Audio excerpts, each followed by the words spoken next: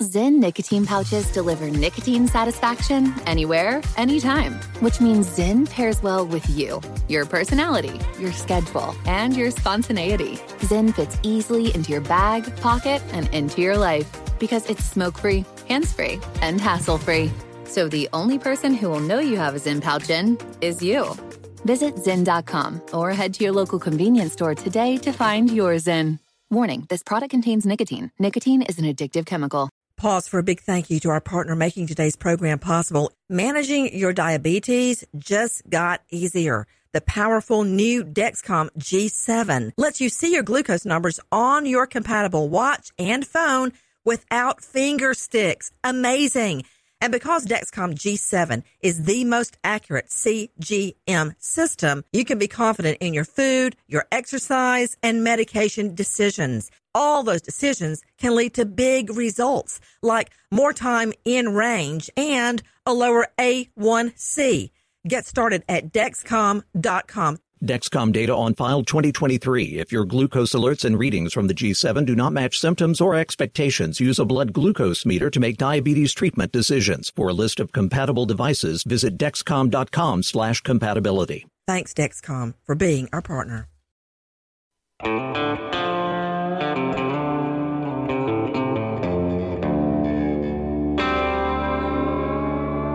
Body Bags with Joseph Scott Morgan.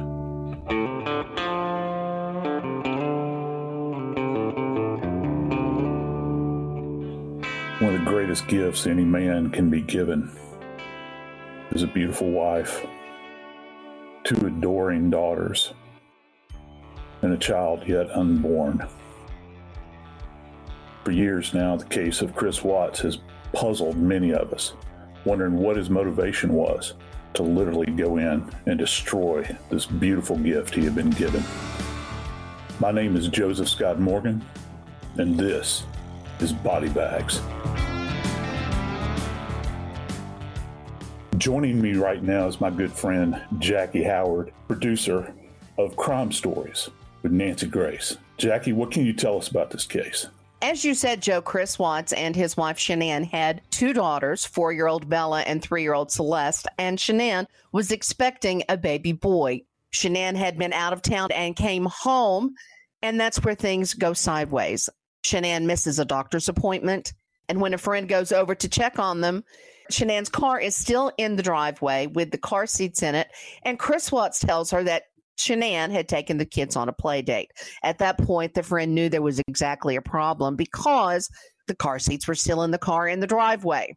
Police are called. We know now, Joe, that Chris Watts strangled his wife in their bed after sex, which leads us to wonder, how was he able, yes, she was pregnant, but how was he able to so easily overpower his wife?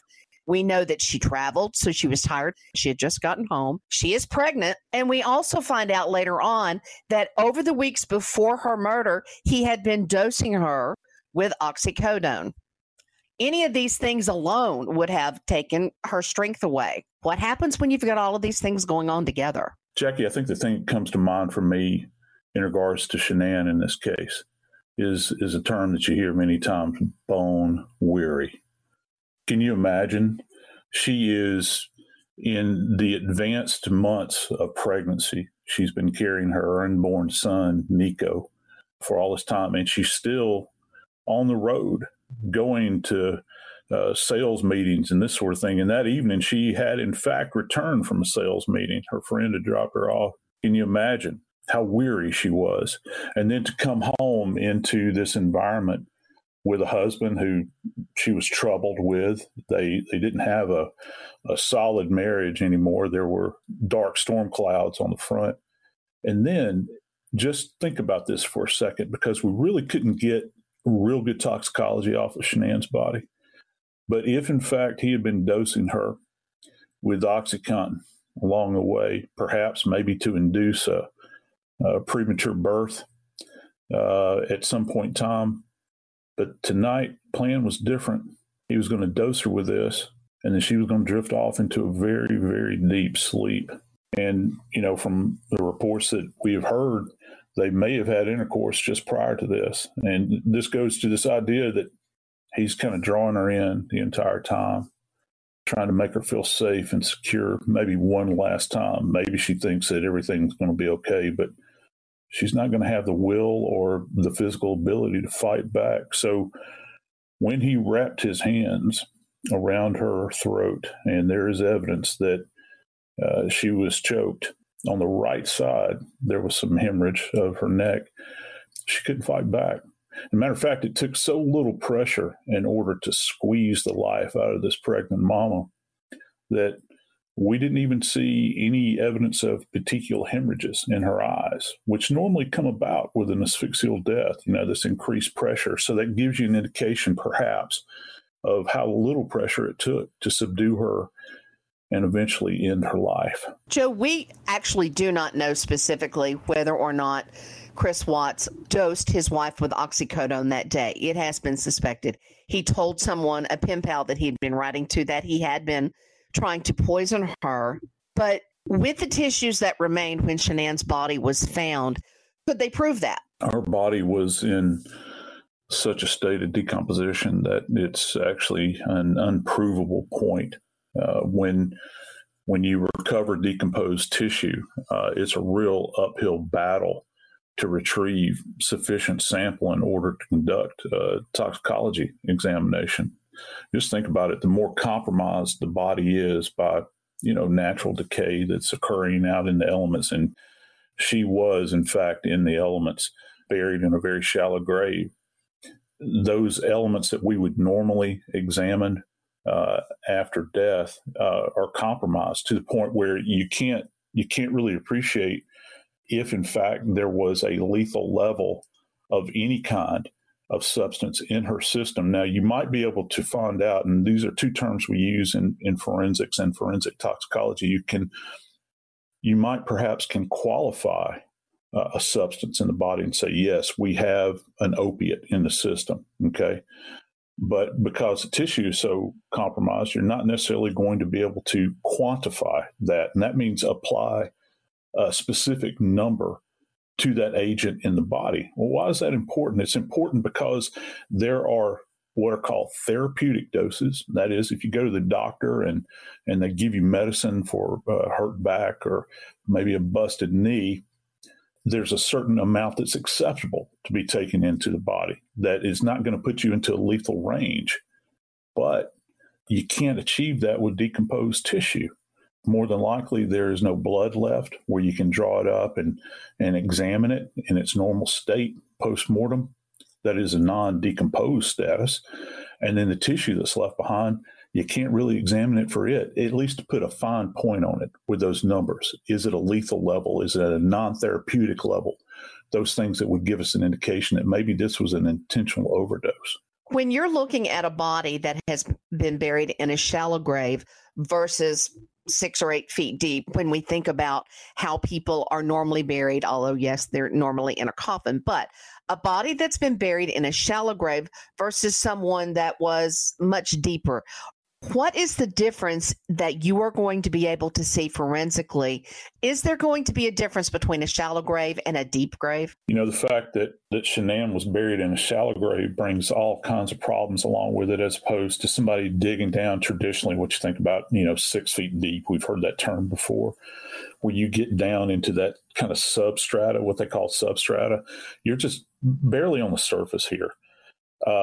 It doesn't afford a lot of protection for the body. So any kind of insect life that's out there, the body may as well be on top of the ground, because for a fly that's coming by, it's nothing for the fly to sense this body buried under a very thin layer of soil. So you're going to still have, for instance, larval development that turns into maggot, for instance.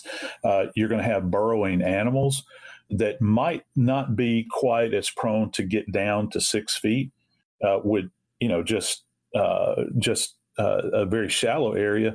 They can dig down very easily. And then, out in this area, you've got things like coyotes, and they've got this tremendous sense of smell. So it's not really going to inhibit their ability to sense this body. And with that comes the fact that the body will be further compromised. It's just kind of logic, that earth, the deeper in the earth that you go, the body becomes more and more protected from what's going out on the surface and what's happening. And then you still have the environmental factors. If the body is in a shallow grave, the body's not going to be very well protected from heat either. Maybe not to the degree that you would appreciate if the body was laying out on bare earth, but still heat is going to impact the body, and it's going to speed up the process of decomposition. As you said earlier, Joe, there is coffin birth. Talk to me about what that is, how that happens, and the state of Shanann's body when she is discovered. Here's what this scene would have looked like. And, I had an opportunity to hear some of the comments that were made by many of the investigators that were out there. And they're still, to this day, Jackie, just troubled down to their soul over what they saw. And we're just talking about Shanann's grave. Shanann, according to them, was essentially buried in a very, very shallow grave. It wasn't, there was not great effort that was taken in this. And we can learn a lot about an individual based upon this preparation, if you will. They have described her body as essentially being dumped in there like a pile of garbage. We do know that she was wrapped in a sheet lying on one side of her body. It's not, when we think about burial in a modern context, we think about people being honored, don't we? We think about people, say, perhaps being laid on their back, maybe their hands crossed, not thrown away like rubbish. And according to the investigators, that's what they saw. It was hurried, it was frenzied, it was disordered. And as they began to kind of peel away these levels of dirt, as they kind of began to peel away these layers of dirt that had been quickly placed over her body, and they began to pull back the sheet that she was wrapped in, one of the things they saw was the body of little Nico that she had been pregnant with. And this gives you an indication as to how decomposed her body was. When humans are in a normal state, there's a certain amount of muscle tension that's in the body. And just think about that relative to a pregnancy. There's a certain amount of elasticity and tension that is occurring, say, for instance, in the womb, in the uterus, that retains a child in place. But as decomposition begins to set in, that tension is released because the muscles, they no longer have the same continuity. And as they release, as the body of the mother begins to decompose, this tension that indwells the body naturally releases. The muscles are no longer as resilient as they once were. And suddenly we have what is called a coffin birth. So the baby is literally born in a postmortem state. That means that the mother's decomposing body has the child's body issue forth from her. It's no longer contained in. And when the investigators pulled back that sheet, they found little Nico laying there. And they described his body as being in a state of decomposition as well. No longer protected by his mother's body. Now that little fetus, that little now born child in death, is exposed to the same elemental factors, the same decompositional factors as his mother's body. And there he lay in that dirt next to his mama's body. Knowing that Shanann had been dead probably about 12 hours at this point, Nico would not have been born alive, correct? That's not possible for that baby to have been born alive.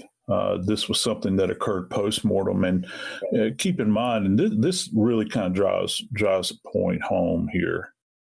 And this is why this is just one of the points along this that makes this so gut-wrenching, is the fact that when Chris Watts wrapped his hands around Shanann Watts's throat and he caused that hemorrhage in the muscles around her neck as he squeezed the life out of her, he was in effect squeezing the life out of this unborn child.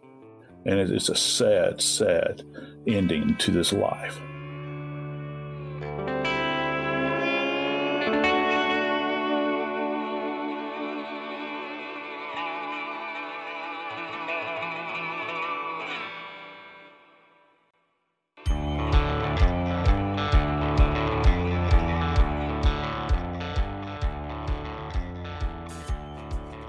Jackie, we've talked a little bit about Shanann and little Nico. What do we know about Celeste and Bella? Chris Watts took his children with him in the vehicle on the way to bury Shanann Watts. But what happened once they got to the oil field is certainly disturbing. We know the girls were asking what was wrong with their mother, and then he smothered his girls one at a time. What is the difference, Joe, between smothering a child and strangling an adult, or is there any difference? That's a good question, Jackie. In forensics, we actually refer to both of these kinds of deaths, whether it's a strangulation or a suffocation, as an asphyxial death. And what that means is it's a deprivation of oxygen. As we say in the South, things got cut off. You're cutting off the air supply. And so that's what's actually happening here. So you're depriving these little bodies, both Celeste and Bella, of their source of oxygen. And, they're believing, at least the ME is believing, that this, in fact, was a smothering. And, it's floated around for years and years. Smothering is one of the most difficult things to detect. And you'd be absolutely right. Because, you think about, well, how would you go about smothering these children? Well, in the case of, say, for instance, we've got Celeste, who's tiny. She's only 3 years old.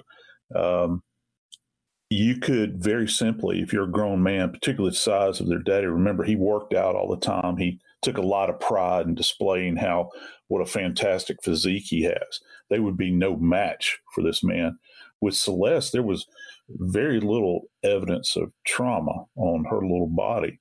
So it would be very simple for him to take, say, for instance, the palm of his hand or even a pillow and place it over her mouth. I think that probably in these circumstances out there, remember, the investigators believe these two children were actually alive in his vehicle as he is transporting the body of his deceased wife out to her burial spot. He could have easily placed his hand over Celeste's face, over her nose and her mouth, and deprived her of oxygen. And she would have essentially just kind of gone to sleep. And this is what's referred to as an anoxic death, which means that you're literally depriving the brain of oxygen. The brain requires oxygen in order to do all of its functions, including keeping our heart beating. Now, Bella is a completely different story. And I'll tell you why. There's something that's very, very significant here from a forensic standpoint that gives us an indication of what may have happened to her and what he actually did to her. She had no evidence of petechiae, and that is those little vessels that are bursting in her eyes due to pressure. However, there is something significant, and it has to do with her mouth. The investigators report and the ME reports that she had some trauma to her tongue. How else would she get trauma to her tongue unless she's probably resisting? And not only in her tongue, but there's a little piece of tissue that attaches our upper lip and our lower lip to the gums, respectively. And that's referred to as frenulum. And it's a classic thing that you look for in suffocation or smothering. Her upper frenulum was actually lacerated or torn. And if people at home will just kind of take the tip of your tongue, put it outside your gum and in between your lip, and you can actually feel that little piece of connective tissue. If there is pressure directly applied to the mouth with a hand, for instance, and you're fighting, you're resisting, you're trying to save your own life, you're struggling to get a breath, that can actually tear. And I find it very interesting that out of the essentially 4 lives that he ended, little Bella fought the most. She was only 4 years old. Just let that sink in. We were all 4 years old at one point in time. Maybe we have children or grandchildren that are 4. You can think about the size of a child, a little girl like this. But she fought. And you know what? The one thing that they found on Chris Watts that night when they interviewed him, the one bit of evidence when they talked to him the next day, he had a small mark on his neck. And I've often wondered if that was not Bella in just a last gasp, a desperate gasp, to try to reach up and fend her daddy off, her father, the man that was there to protect her and love on her and watch after her as she grew up. She's trying to fight him off, perhaps, and she scratched him on his neck. And they have evidence of this. They took pictures of that. They've never actually linked the two, but I've often thought about that because she did fight back. She fought back to the point where this tissue in her mouth was essentially lacerated, and there were little areas of hemorrhage, which means it happened in life. Joe, you just confused me by saying that there was no petechial hemorrhage in her eyes. How is that possible? You're going to have to explain that to me because you've repeatedly said that when people are smothered, that's one of the first things that forensic experts look for. So how was it possible if she was smothered that there's not any? I'll tell you why, Jackie. I'm a simple guy and I kind of like word pictures. And so the way I always try to explain petechial hemorrhaging is if you think about a water hose that's attached to your house and you've got a nozzle on one end and it's closed, and you turn up the water pressure on this faucet outside your house, and the hose might begin to expand, but yet you turn it off, and suddenly the water that's trapped in there, you can release it if you squeeze the nozzle. There has to be sufficient amount of time that goes by where this internal pressure is placed on these tiny little vessels. These vessels are actually located in what's referred to as our capillary beds, which are these tiny, tiny little vessels. You've got what are called arterioles, and you got what are called venules. And what happens is that most of the time with petechial hemorrhaging, if you put enough pressure on them, they're going to literally burst. And in the little areas of tissue that surround these vessels, that blood seeps out. It seeps out into what's called interstitial tissue, and it presents, you can't make it go away. It's not like a crime scene that you go back and you try to clean it up. That doesn't happen. With these little pinprick hemorrhages, it's going to be there forever and ever, amen.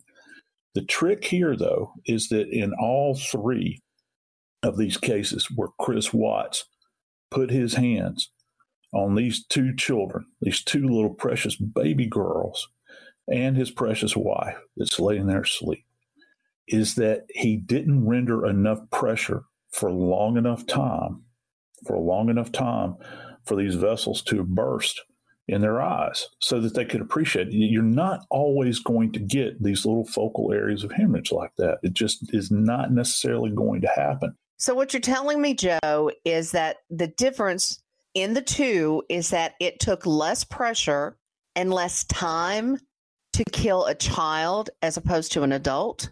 Yeah, and you're absolutely right, Jackie. It did take less pressure and less time because they're weaker. And so it only takes a smaller amount of time to compromise their airway, their ability to uptake oxygen so that their brain can still function, as opposed to someone that might be more robust, like a full-grown man, an adult, if you will. And, you know, Shanann is not too far removed from this category because we reflect back and think about what we think may have been her status. We know that she was tired. We know that she was advanced in her months relative to pregnancy. And also there's that specter that she may have had some type of drug on board that would cause her to be in a weakened state, cause her to be, just probably barely semi-conscious. So, yeah, it's not going to take too much to end their lives.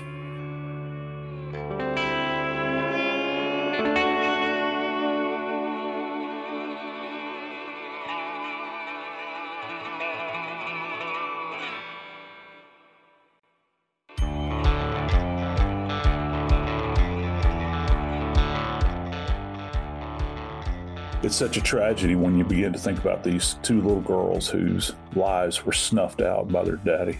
But one of the really puzzling and most horrific parts to this whole story is what he did with the bodies afterwards. You're absolutely right, Joe. Let's start at the beginning. We know that once the little girls were dead, that he first stuffed their little bodies through an 8-inch hatch into an oil tank. Let's just start there. How do the bodies of two little girls, 4 and 3 years old, fit through an 8-inch hole? Think about it. That's about the size of a dinner plate. Yeah, it's horrific. And it was the Anadarko oil fields out there, and it's a desolate area. I mean, it is. You talk about being removed. It was removed from the rest of civilization and just kind of sits out there. It kind of rises up out of this prairie out there. Why there? Well, he knew that it would be isolated. This guy was familiar with this area. He had a full awareness of what went out there. And these tanks are essentially storage tanks for raw petroleum. He takes these two children out there and he's got a problem. What am I going to do with them? Well, he had already dug a very shallow grave for his wife, not too far away from the base of these tanks, and quickly deposited her body in that area. Now, what do you do with these two children where there's two tanks? Now, these things are made very specifically. They're kind of high. They're, probably approximating maybe 20 feet in height or so. And on top, they have these little hatches, and they've got a very interesting name. They're called thief hatches. And he popped a latch on the thief hatch on each one of these tanks. And with Bella in particular, she's 4 years old, so her body is certainly larger and more robust than her 3-year-old sister, Celeste.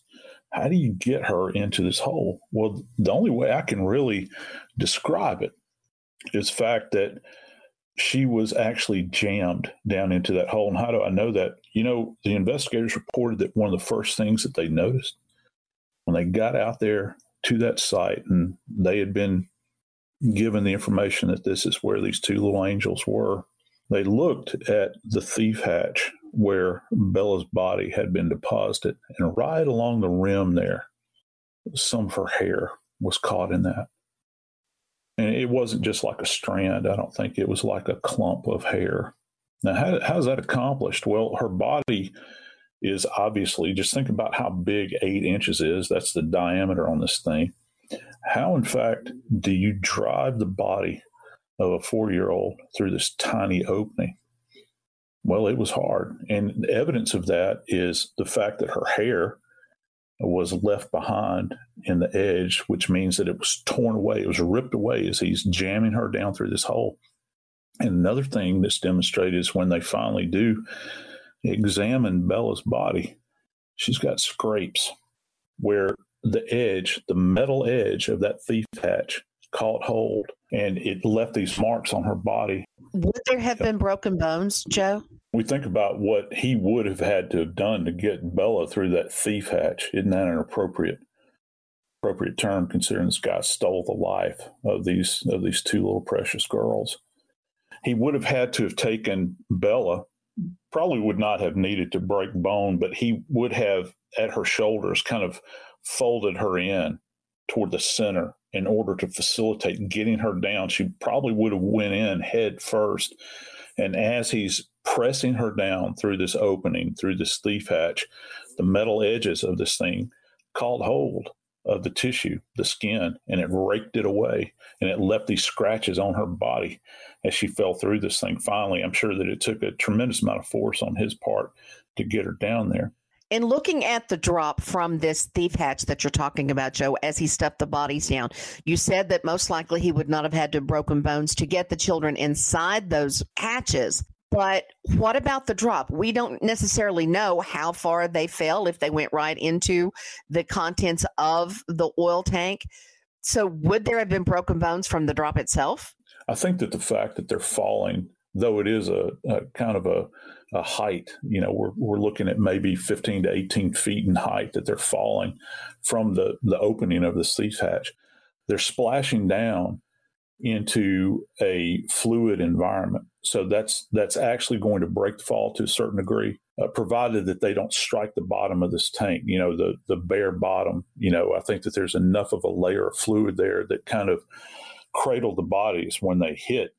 So you're not going to see any kind of fracturing or impact injuries necessarily related to this. And one other thing you have to keep in mind, there's not going to be any hemorrhage related to the fall either. because this is a post-mortem event. He had killed these girls before he put them in there. So I don't know that we would ever really know. And, not to mention the bodies were greatly compromised.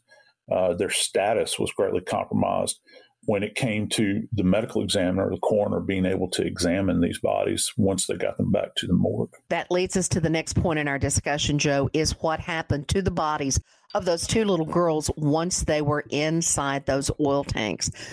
How caustic is oil, and what is it going to do to human tissue that is left in there for any period of time? The horrific part to this is that, first off, when you go into this environment, this is raw petroleum, and there's a lot of stuff that comes off of raw petroleum that we create in this world that we use. It's not just gasoline, and it's not just lubricant. It's all kinds of stuff that it's used for.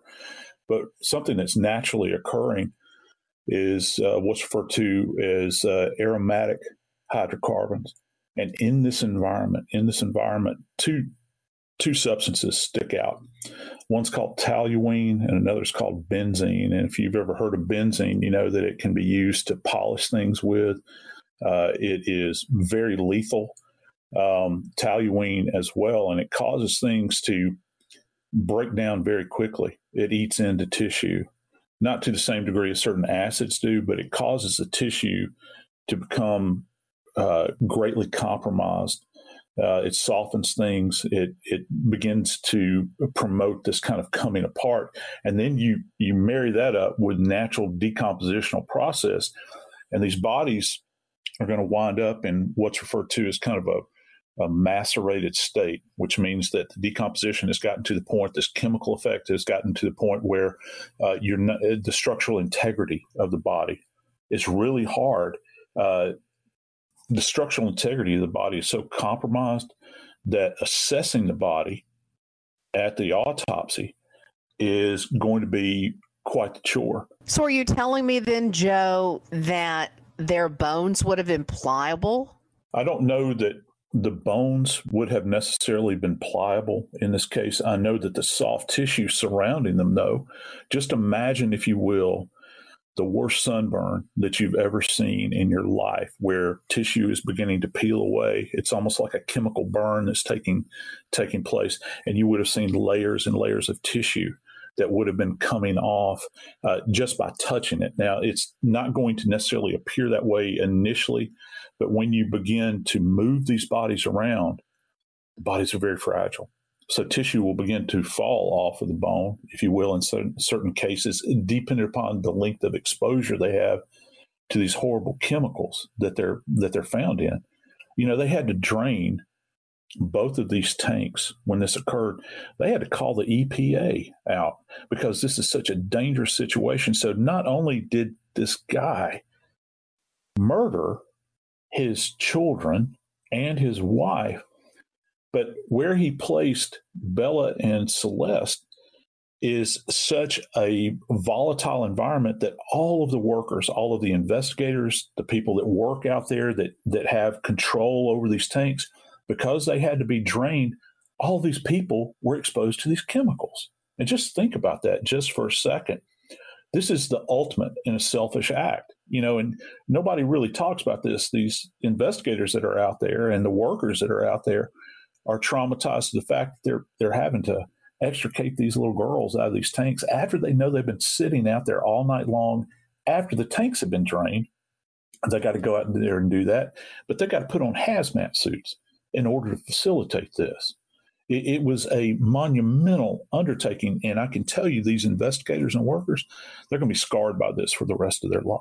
Joe, I've heard you talk about this case before, and one of the things that always rings out for me is the phrase, the term degloved. I've heard you reference that word in regards to these girls. Explain that to me. We've got two layers of skin we commonly think about. We think about the epidermis, which means top. It's the top layer. It's like when you get a blister on your hand, that's the top layer of the skin that's rising up, it's filled with fluid. Then you got the dermis, which is that underlying surface beneath the epidermis. It's a bit more robust. It's thicker. with degloving, it can happen in a couple of ways. You find it a lot in water environments where you have a body that's found out in a lake or a river or maybe the ocean, and that skin begins to come away, that dermis begins to come away from the underlying connective tissue. You can actually peel an entire hands. You can actually peel the surface of tissue off of a human hand. And that's where we get this term degloving. It's like you're peeling a glove off of a hand. And this can happen over the entire body when you're talking about exposing them to things like benzene and toluene and this sort of thing. The whole body can become degloved so that the tissue, that outer layer of tissue, becomes peeled away. And you can actually appreciate this. It's almost like the skin is just being kind of rolled off, if you will. And, I've seen this in environments when you bring bodies into the morgue that have been exposed to chemicals like this. You have to be very, very careful because it's all very fragile. It'll come off in an instant. You can actually take your gloved hand, you have a rubber glove on in the morgue, and touch it to the surface of these bodies. And sometimes when you pull your hand away, part of that tissue comes off on your gloved hands. And it really magnifies this in that sense that when they got these bodies back to the morgue, this is something that we're having to deal with. There's a horrible smell that comes along with this. You would probably have to wear some type of, not just regular mask, but probably a respirator if you're going to do this examination.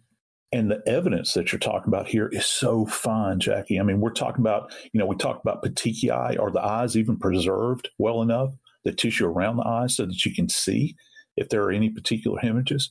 Are you able to appreciate the neck to the degree you need to see if there was any kind of hemorrhage relative to manual strangulation? Of course, in Bella's case, they were able to see this trauma to the tongue and that little piece of tissue, the frenulum in her lip. They were able to appreciate that, but a lot of this other evidence is gone.